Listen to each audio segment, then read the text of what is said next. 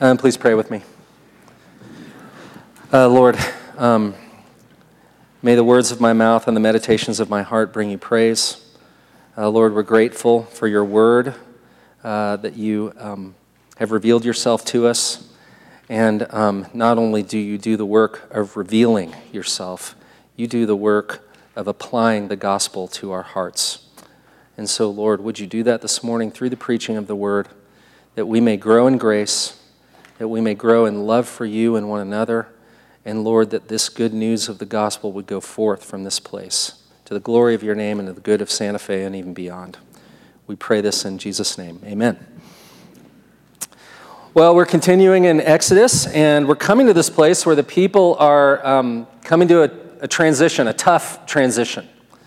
A transition that involves going from praising God to being really hard-pressed.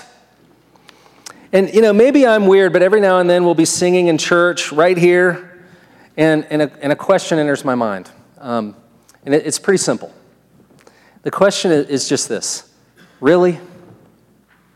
Do I really believe this? Is this really true of me? Forever I'll love you, forever I'll stand. Really? Perfect submission, all is at rest. I and my Savior am happy and blessed, watching and waiting, looking above, filled with his goodness, lost in his love. Really, John? And I want to say, I understand that a huge part of singing together is to affirm the truths that precisely because I do struggle to believe them, we need to sing. That those truths will be hammered more deeply in our hearts. But my point is very often a tension shows up between my worship and my wilderness. Between the me in this sanctuary and the me down on Cerrillos. Between the words of my mouth, and actually the meditations of my heart. And that's something of the tension we're contending with here. And it's not made easier when you see that, that the God who brought his people out of Egypt is the very same God who brings them into this wilderness. The people have come into trouble, and the question is, will they trust? Will the trust that they expressed in worship actually show up in the wilderness? Now, in one sense, that's kind of the central question of the whole book of Exodus. But it gets sorted out in this very particular way in chapter 15 through 17 by way of testing. You may have noticed when I read this, the scripture this morning, there's a theme of testing.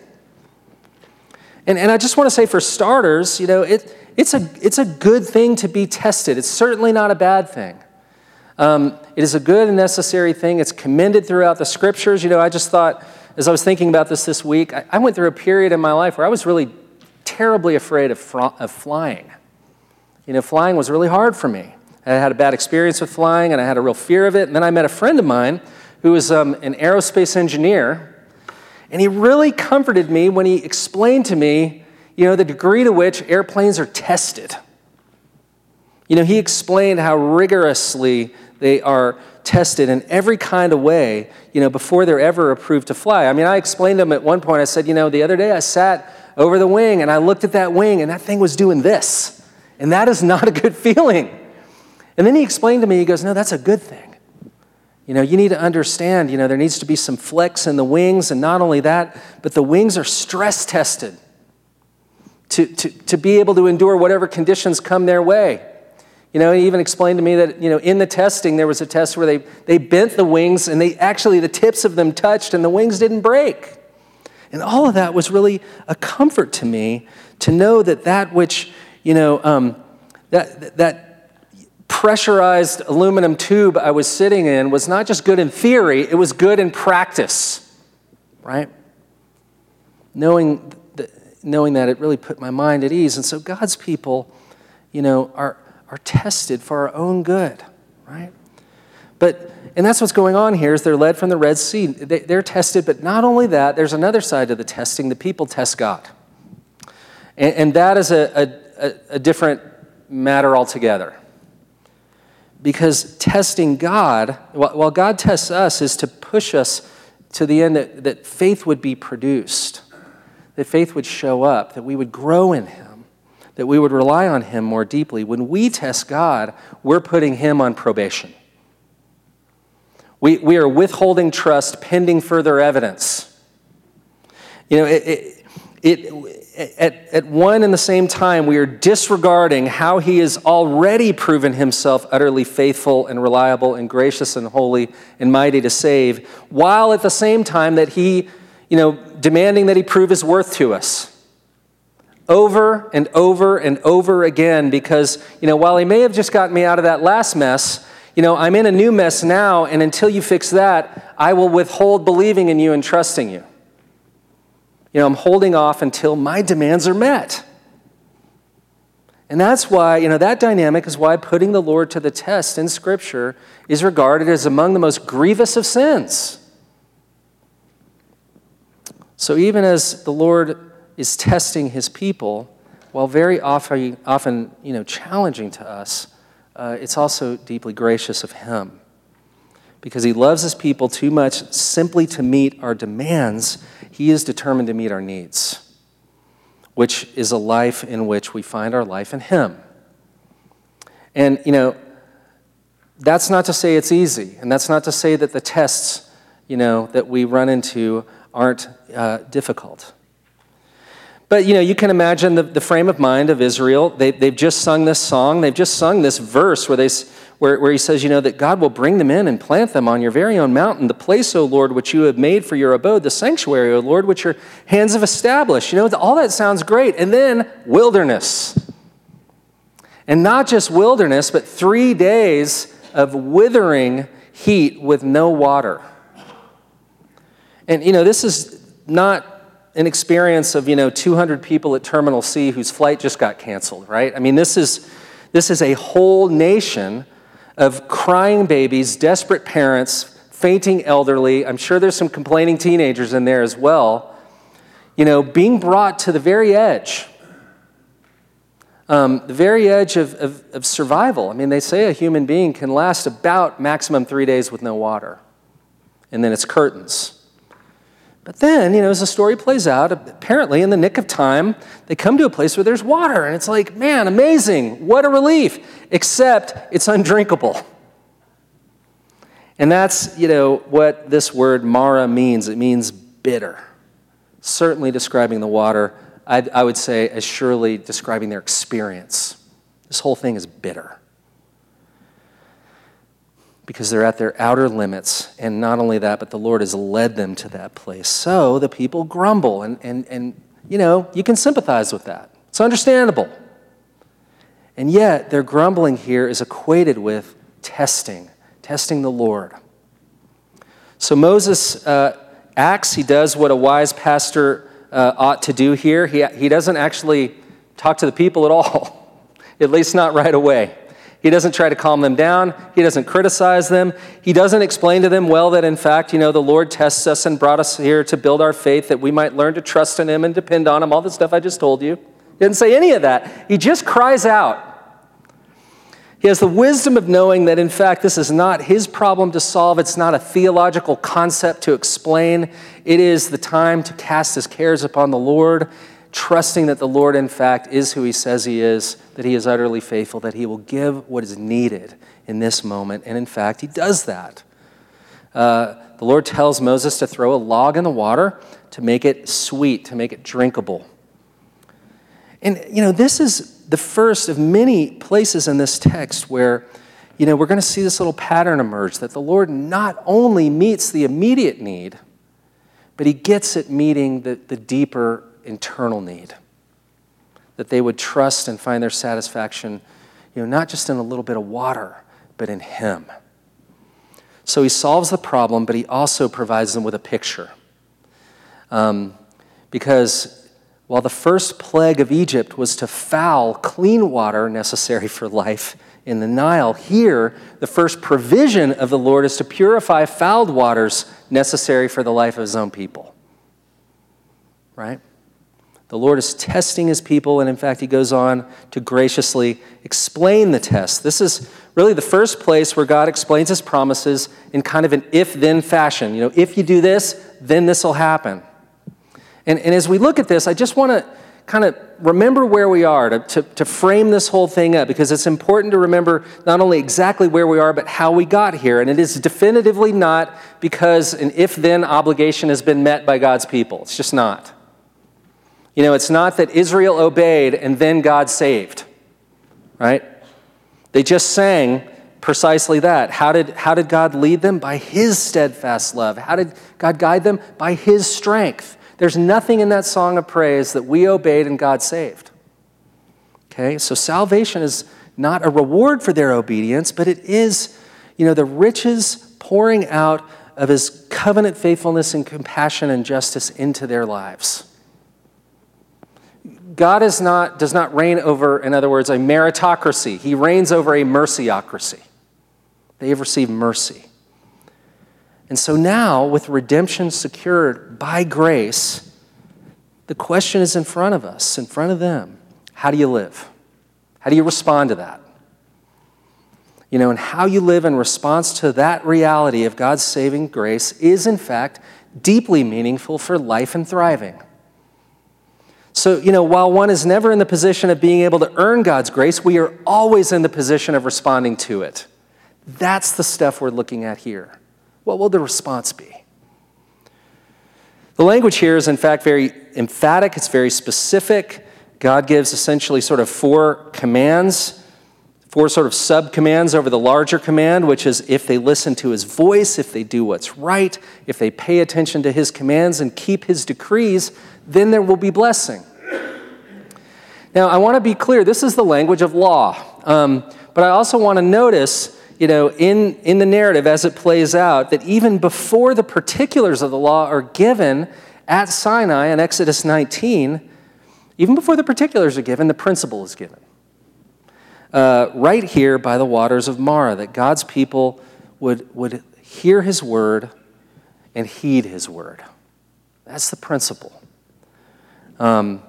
And the fact, I think, that the principle of the law comes before the particulars makes its own point. Because what that means is that obeying the law is not merely an exercise in regulatory box-ticking compliance, right? It's not fundamentally about regulations. It is fundamentally about an orientation, about directing us in such a way to live in right relationship with the Lord as people responding to grace, not just saved by grace, but whose lives bear out a reality that we're really struck by it, that we never get over it. And that the experience of that is alive among us, and that it has changed us, and that it is changing us. That's what he's getting at here. So, let's be clear. The Lord's great vision for his people is not to be a rule-keeping people. His great vision for his people is to be a relationship people, a relationship with the Lord. And that's super duper important because we have an unbelievable, immense capacity, and I will say not only a capacity, a propensity to comply with rules even as we are relationally disconnected. Right? To maintain an appearance of godliness, I will confess I'm particularly good at this. I'm a religious professional in an evangelical tradition. To maintain an appearance of godliness while denying its power. We have a propensity toward that. Not just a capacity. We lean that way. And again, the Lord gives more than we expect here. He issues not merely a command, but he actually puts in front of the people a case study explaining what it looks like to not do that. And everyone's already seen it. They've already seen what it looks like to refuse to listen to the Lord or obey his commands or do what's right, because that is exactly what Pharaoh did. That's exactly what Egypt did. They embodied that. And the result was judgment. The result was sickness unto death. And that's why he explains the blessing in terms of avoiding that faith. Don't live like that. Well, then 6 weeks go by, and, the thirst crisis is averted by God's grace, but now they find themselves in a hunger crisis. This not only, again, understandably provokes some despair, but this time God's people get deranged. They become wildly, they become wistful for Egypt. They almost get sentimental about it. they've seemed to have totally forgotten about their enslavement, their persecution, the systematic campaign to kill their children and wipe them out as a people. They just remember, the good old days of sitting around the pot, the stew pot, and the meat, and the bread, and getting full. Like Egypt is like, Princess Cruise buffet. And not only that, as they long for Egypt, they also lay into the Lord. Verse 3, they don't just say, better to die with a full stomach than starving out here in the wilderness. They say, better to die with a full stomach than to die by the hand of the Lord. They are in one and the same moment, longing for the Egypt that never was and looking at the Lord as he has never been. Not as a savior, but as a potential killer. And, to that, remarkably, the Lord responds to this by telling Moses, I'm going to rain bread from heaven. I will feed. I will feed God's people, but again, in such a way that not only are immediate demands met, but also that internal ones are met. He says he'll give it in such a way that they'll be able to gather enough for each day's need. This, again, is another test. And the test is simply this. Can you trust me not just in theory, but daily, in an ongoing way? The grumbling continues, and not only that, it intensifies. And the same God who heard their groaning in Egypt is now hearing their grumbling in the desert. And wildly, his response to that is not to punish, but to provide. And indeed, he provides food, but more. Verse 7 is a remarkable place in the Bible. This is the first place that the phrase, the glory of the Lord, shows up as that which God's people will see, as that which they will benefit from and be blessed from, that they would know that, in fact, it was the Lord who brought them out of Egypt. And again, you just kind of want to pause there and go, wait a second, it wasn't even 2 months ago you were walking through the Red Sea on dry ground, all your enemies were slain, you were brought out of captivity and into God's presence, and you've forgotten who your Savior is. You need reminding. Reminder of who has saved you. And that reminder comes by way of showing them his glory, not on Mount Sinai or in the tabernacle, although that'll come, but wildly in the daily bread.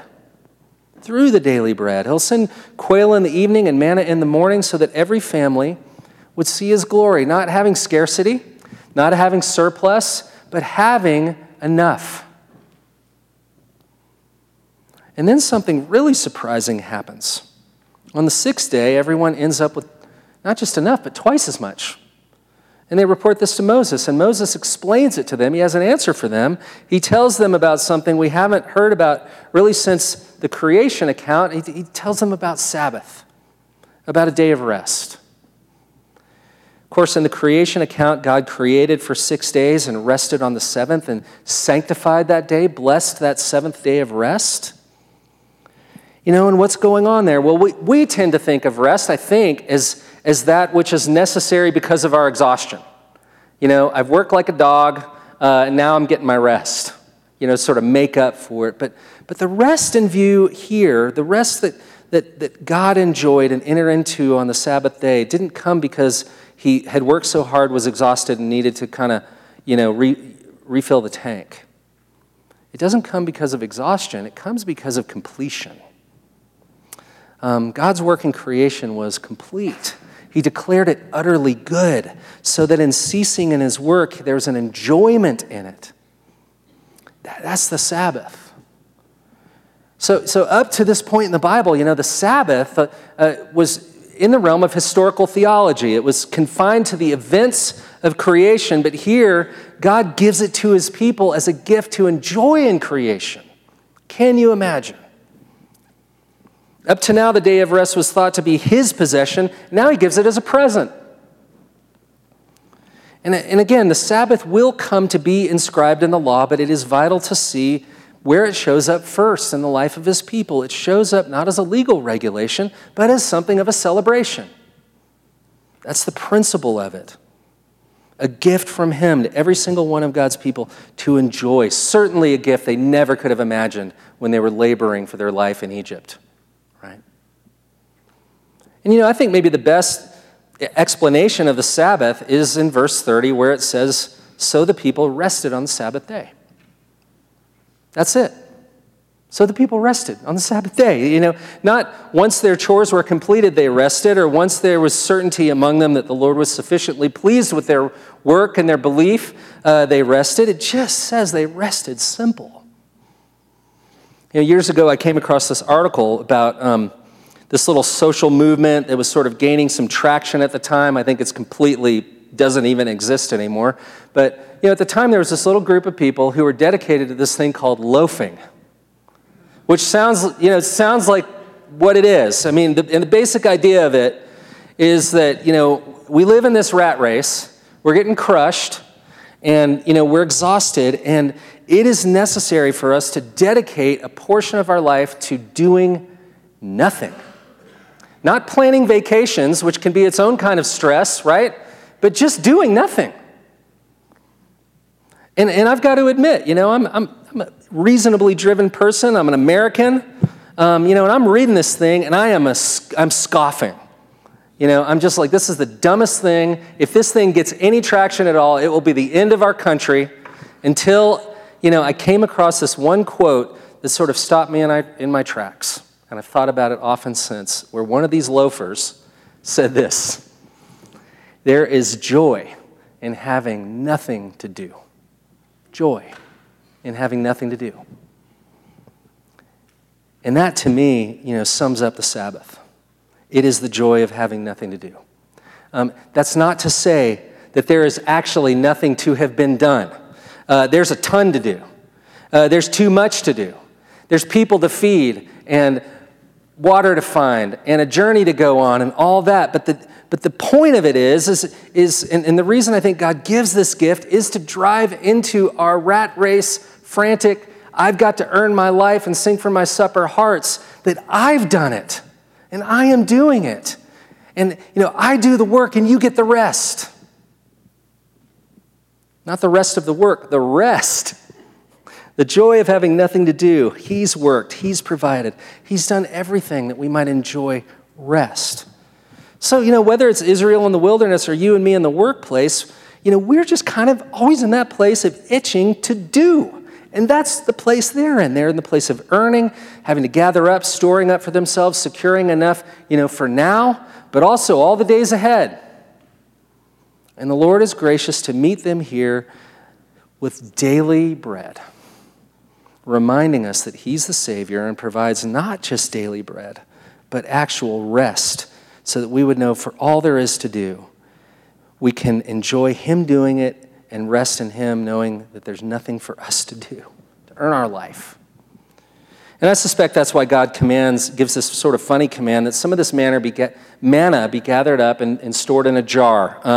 Not just that it would be preserved, but that we would be reminded that, in fact, it's true. The Lord provides.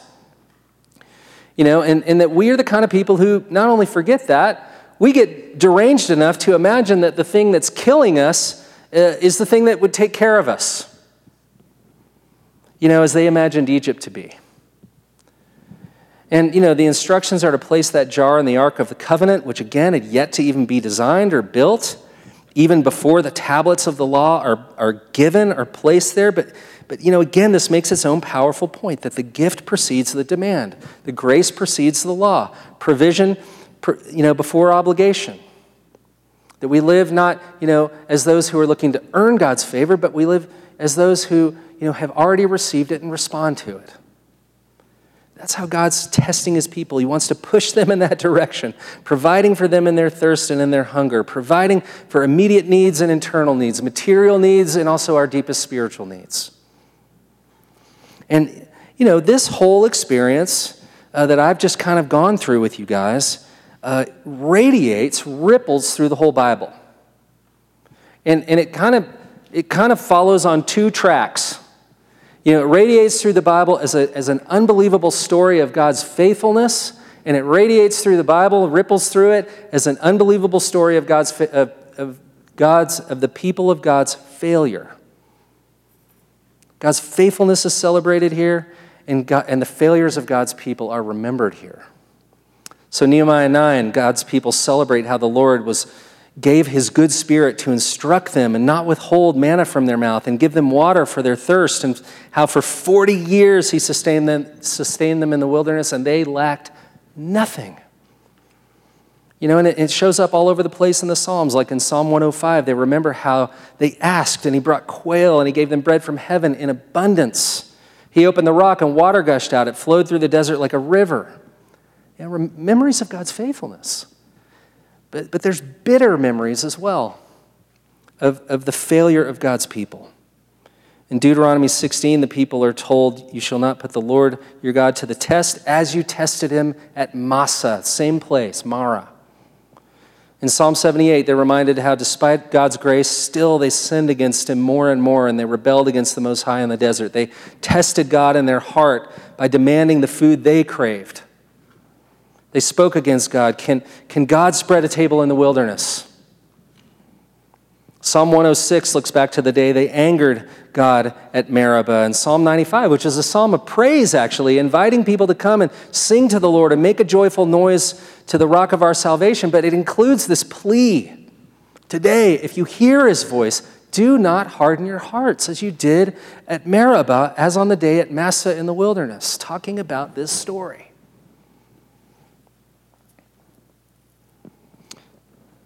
So it's incumbent upon us that we diligently listen to the voice of the Lord our God, that we do that which is right in his eyes, and that we give ear to his commands, and that we keep all his statutes, okay? It's not that easy, is it? I don't wish I could send you out here, but if I sent you out of here with that, you would get crushed. You will not make it halfway across the parking lot to your car before you fail. In the totality of it and in the specifics of it, and me too, all of us. We just know that we can't do it. We, like Israel, I'm afraid, are more prone to grumbling than gratitude. Like Israel, we are more concerned with the immediate need, and then we are blind to the needs of our hearts. And like Israel, we easily forget who saved us. Slow to give thanks. We're quick to complain. We readily turn on each other, and most grievously, we turn on the Lord. When pressed, a little or a lot, and I'll start speaking about myself. And maybe you're like this.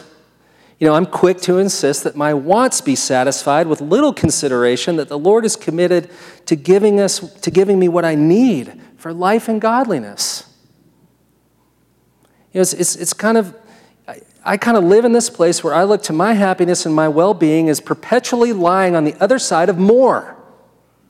I know what I've got now, but I want more. God knows his people need bread and water, and he's faithful to provide it, but not without meeting their greatest need, that they would receive not just from the Lord, but that we would receive and rely on the Lord. And what shows up in losing sight of this great salvation that he has already given and the great grace he is sustaining us by right now, how that manifests itself in a community like ours and in a community like Israel is in grumbling. There's a lot here about grumbling. Grumbling about the circumstances, grumbling about the leadership, the direction, grumbling about the past, the present, and the future. People complaining to God about Moses, God complaining to God about the people. And, Israel's tested, but I want to say, the Lord puts this word before us here today to kind of test us, as a good and gracious thing, and maybe to get us asking the question, is there grumbling among us?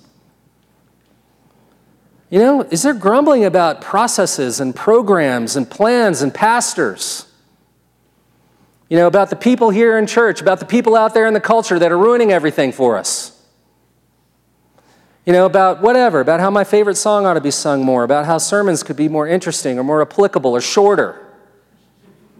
About how we ought to be handling the COVID crisis better. Right? And I really want you to please hear me.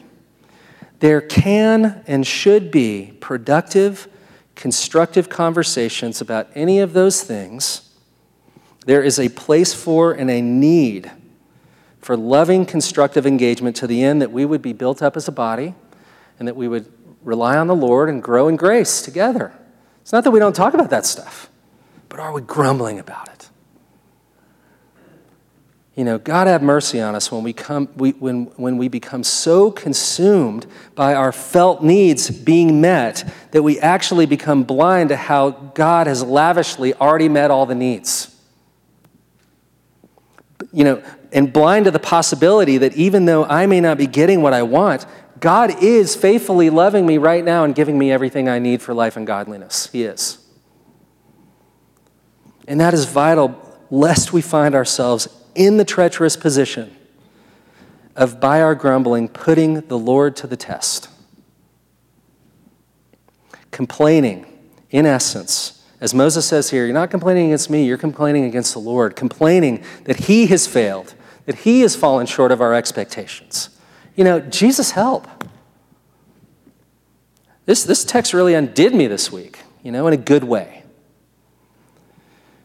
Well, the truth is that we've all been tested in that way, and I want to say we have all failed. And the more we imagine that we can kind of hunker down and meet the demands of the law, I just want to say the more certain we are to fail, certainly in that task, but also fail to see the glory of the Lord he puts in front of us. As a witness that he provides, that he gives us everything we need for life and godliness. If you and I try to hunker down and fulfill the moral law, it will be a disaster. There's a story of this, of a young man, a young Benjamin Franklin, who actually set out to master the moral law. He wrote up a list of 12 virtues that he was determined to conquer. Among them were things like frugality, industry, sincerity, justice, moderation, cleanliness, chastity, all good things. But then he reported that a Quaker friend of his, and I'll quote him here, a Quaker friend of mine kindly informed me, and he'd shown him his list of 12 virtues, that I was generally thought to be proud, and that my pride showed itself frequently in conversations, and that I was not content with being in the right when discussing any point, but was overbearing and rather insolent. And he provided me a few examples of that.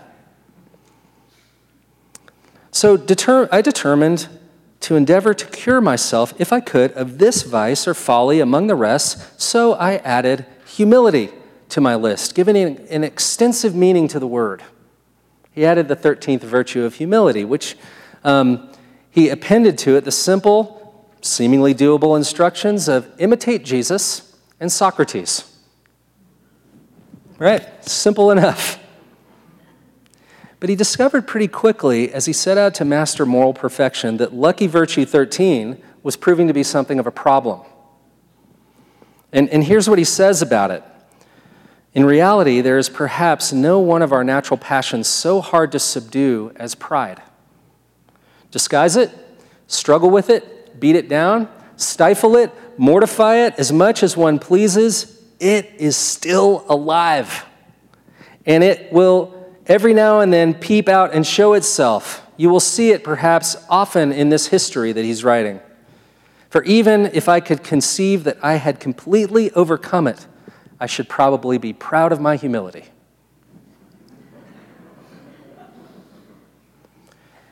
I want to say what Franklin, zeroes in on in trying to handle his pride is true of any of us trying to handle sin by our own strength. Disguise it, struggle with it, beat it down, stifle it, mortify it as much as you please. It is still alive. But here's the good news. Where God's people fail the test, he is gracious to fulfill his promise and give grace to the needy. So that while we are his failed son, he actually gives us a faithful son. Matthew 4 tells us of a new exodus, a newer and better one. Tells us that Jesus was led by the Spirit into the wilderness to be tempted by the devil. Like Israel, Jesus has just come out of the waters of his baptism. And like Israel, he's being led by the Lord straight into the wilderness. For what purpose? To be tested. And like Israel, he goes into the desert famished.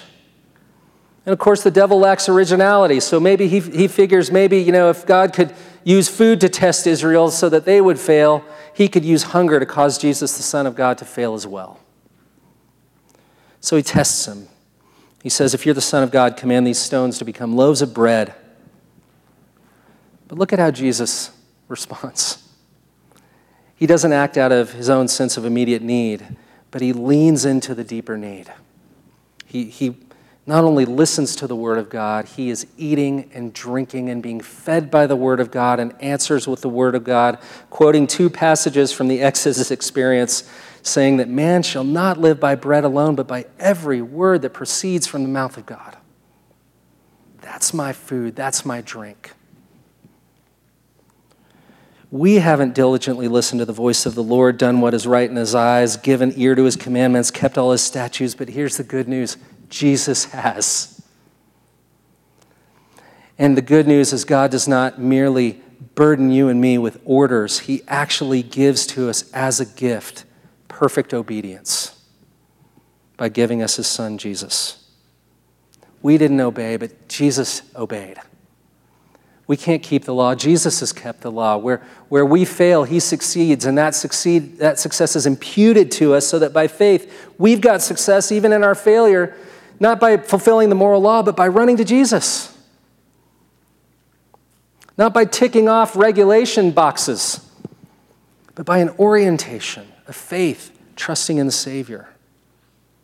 And not only that, but the then that should have fallen on us. If we fulfill the law, we didn't do that. Then what happens? All the diseases fall on us, like they do on Egypt. But here's the thing. The diseases do fall, but they don't fall on us. They fall on Jesus. The disease unto death that comes to us for putting the Lord to the test, for our grumbling, for our turning against God and his people, he took for us by becoming sin for us that we might, what does the Bible say? Become the righteousness of God.